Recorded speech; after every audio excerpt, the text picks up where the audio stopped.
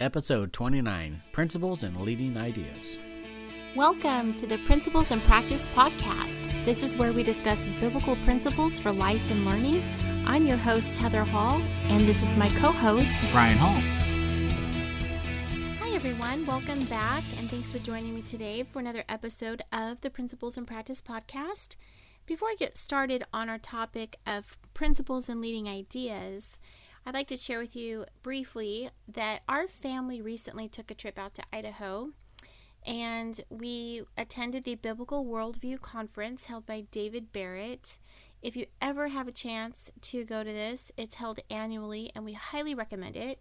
I think that it normally takes place in the month of October, but because of the Rona, it had to be delayed, so we attended it at the end of March. But we got to listen to Gary Porter share about the United States Constitution, and that was very enlightening. We learned a great deal, as well as we were able to meet another Principal Approach family that is out that way, and so that was a real treat as well. And then, in case you don't know, David Barrett and his brother Timothy Barrett co-own and operate Covenant Academy out of Idaho, and that is a K-12 Principal Approach school. They also co-own and operate Bradford Christian College, and that is the college that our oldest daughter is attending. That is a Principal Approach college. So again, if you ever have the opportunity to head out that way and attend that conference, we highly recommend it. All right, so today's topic is Principles and Leading Ideas. This is actually from a lecture held by Mike Myers of Dayspring Christian Academy. He is also affiliated with the Foundation for American Christian Education. And he began the lecture by talking about a quote from Herman Harold Horn in his book, Teaching Techniques of Jesus, How Jesus Taught. And this is the opening quote. As a teacher, Jesus was not only a tactician with methods, but a strategist with objectives. Jesus based his teaching on the vital problems in the lives of his pupils. He asked and answered questions to stimulate self-expression, desiring conviction rather than persuasion. On the part of the followers, he cared more for the individuals than the crowds. Jesus is the master teacher. When we talk about conviction rather than persuasion, we're talking about the internal and how it gives rise to the external. Examples of this from Scripture are Proverbs 4:23, keep thy heart with all diligence, for out of it are the issues of life. Luke 6:45, a good man out of the good treasure of his heart bringeth forth that which is good. Romans 10:10, for with the heart man believeth unto righteousness. Proverbs 23:7, for as he thinketh in his heart, so is he. And Matthew 15:18, but those things which proceed out of the mouth come from the heart. Reflective teaching and learning is observed in the Scripture by the use of recurring principles in order to establish truth. When facts are presented in the framework of basic principles that form a structure of truth, the student builds a true model and understanding of the subject. Facts are then relative to the whole and fit the worldview that reflects the knowledge of God, resulting in wisdom. So, in essence, the principal approach has the goal of creating conviction rather than persuasion within the student. The principal approach has been called reflective learning. It causes the student to research, reason and relate, and record to call upon the internal principle for the external application. So the reasoning and the relating is internal, and the recording of that is external. The soul of the biblical pedagogy, nothing has meaning without context. Without the emphasis on reasoning from principles, information has no base meaning and therefore has no absolute value. Albert Einstein said, I want to know how God created this world. I am not interested in this or that phenomenon in the spectrum of this or that element. I want to know his thoughts. The rest are just details. So some questions that we help our students to ask when we're studying subjects is, where does this belong? Where does it fit into the context of the time and the situation? Because all of learning fits into our lives. A learner must use mental hooks and eyes to join the facts together to form a significant whole. This makes learning easier, it makes it more interesting, and it becomes much more valuable to the individual. The accumulation of facts is mere information and is not worthy to be called education, since it burdens the mind and stultifies it. It makes the mind foolish instead of developing, enlightening, and perfecting it. The soul of the biblical pedagogy. C.S. Lewis, in The Abolition of Man, How Education Develops Man's Sense of Morality, said, "The task of the modern educator is not to cut down jungles, but to irrigate deserts. The right defense against false sentiments is to inculcate just sentiments." Proverbs 2:10 speaks to this as well and says, "When wisdom entereth into thine heart, and knowledge is pleasant unto thy soul, discretion shall preserve thee, understanding shall keep thee, to deliver thee from the way of evil man." Let's take a look at what principles we see in these interrelated words of knowledge, wisdom, and understanding. Knowledge is the facts, the tools, what we can handle mentally. Wisdom is God's view, His principles, truth, reality. Understanding is using the faculty of intellect or reason to comprehend, to put into context for useful, right application of wisdom, which is truth. In an American Christian education, we're given the ability to reason from the Word of God and to relate its principles to every area of life, which is characteristic of the American clergy prior to the American Revolution. The committees of correspondence, you'll remember Samuel Adams began that, carried this reasoning from colony to colony, creating a unity of thought and heart to undergird the war for independence. There definitely is a war for the hearts and minds of our children. Many of us acknowledge this. In America today, most children reason from relativistic, hedonistic, humanistic principles of our secular society, which permeate the media and their textbooks. These secular principles have produced a socialistic mindset and a bankrupt American character over the last 150 years, creating a nation at risk. So what is the solution? Well, the principle approach is America's historic method of biblical reasoning. Because it's America's historic method of biblical reasoning, we call it an American Christian education. But it is relevant and applicable to all nations because God's principles are for all nations and all people.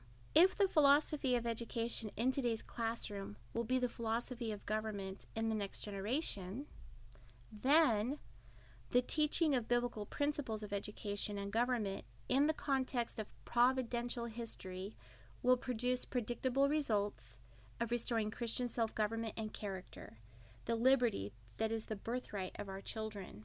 As we're teaching our children, it's very important for ourselves and for our children to understand the flow of liberty throughout history. Right, here's a quick little assignment for you. When you have the time, you can open up Webster's 1828 dictionary. If you do not have a hardbound copy of it, there is an app available on the internet for you. But you can define the word principle as a noun. And then what you're going to do is look for these things. What is the Latin root, the meaning of this word? How many definitions of the word does Webster provide? Which definitions seem to apply most directly to our study? Reflect on those definitions and then write your own operational definition of the word principle as applied to the principle approach.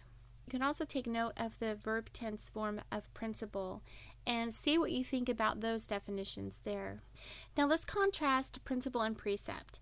A precept is from the Latin and it's to command. Any commandment or order intended as an authoritative rule of action, particularly commands respecting moral conduct. So why is a principle not a precept and a precept not a principle? That's something for you to ponder. Principles are bedrock truths that can be restated in any context. Rosalie Slater identified 7 principles of education, history, and government. The principles of individual subjects and contexts, such as the principles of classroom management. Now, another aspect of teaching with leading ideas and Bible principles is thinking governmentally. We reason from cause to effect by principles. So there's the internal to the external, the causative to the effect, which is the result. There's a primary aspect and a secondary aspect. There's the invisible and the visible, the unseen and the seen. When it comes to principles and leading ideas, we look at God's principle of individuality and that God is the sovereign creator. We can look at the principle of Christian self-government, and the leading idea would be that we are properly self-governed when we are governed by Christ. We could look at the principle of how the seed of local self-government is planted, and we can have the leading idea of sowing and reaping. So principles and leading ideas correlate with each other for the lesson. Principles give rise to the leading ideas. The leading idea is a tool of reasoning that guides the student's thinking along a pathway of truth. A leading idea can lead the reason to identify principles, and the principle can take reason to a leading idea. Leading is defined as guiding, conducting, preceding, drawing, or showing the way by going first. Principles employ critical thinking, inductive and deductive. To kind of give you a visual sample of reasoning by principles, we can have 3 boxes stacked on top of each other. The first box on the bottom are the principles. So an example would be the Christian self-government results in liberty. And the next box stacked on top is the leading idea. We could talk about how our choices have consequences. And then the very last box at the top is the fact. And an example of that could be the history of Jonah. The leading idea connects the facts with the principle. Now, how do we identify and reason from principles in the subject? Well, we begin by setting up our notebooks that will serve as a record and reservoir for our learning. We'll complete initial biblical word studies. We call this the 4R or 4Ring of our subject or topic. So if we're studying arithmetic, we're going to use Webster's 1828 dictionary because it's a biblical worldview dictionary to define the vocabulary of arithmetic. It's the same for science, it's the same for art, it's the same for Bible, it's the same for any subject. And then we're going to answer the following questions. How can this subject be used to further the gospel of Christ or further the kingdom of God on this earth? How can studying this subject make me grow into the image of Christ? How does this subject help me fulfill the dominion mandate? How can this subject be used in the home, church, and civil government? Then we're going to research and record the Christian history of the subject. And we'll do it in these 4 ways. Identify key individuals who have contributed to the development of the subject. Identify key events that have impacted or shaped the development of the subject. Identify key documents that are related to the subject. And create a Christian history timeline of the subject. Next, we'll identify key biblical principles that operate in this subject and can be taught through the subject. We'll also develop a glossary of key terms and concepts for the subject from our own research. And we'll develop a curriculum guide that includes the following. Our curriculum guides include the biblical definition of the subject, the biblical purpose of the course, academic goals of the course, main requirements of the course, how learning will be assessed, and an outline of the topics, concepts, units to be studied over the duration of the course. We'll design a curriculum map that identifies the key components of the teaching learning cycle, the key concepts, the biblical principles, teacher methods, students' activities, field studies, assessments, resources, etc.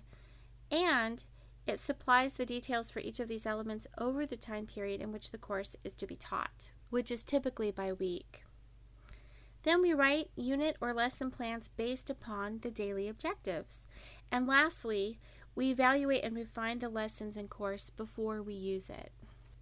So as you go through that list again, you re-listen to the recording and just make a note of what stands out to you and what you might add to the list, what you might take away.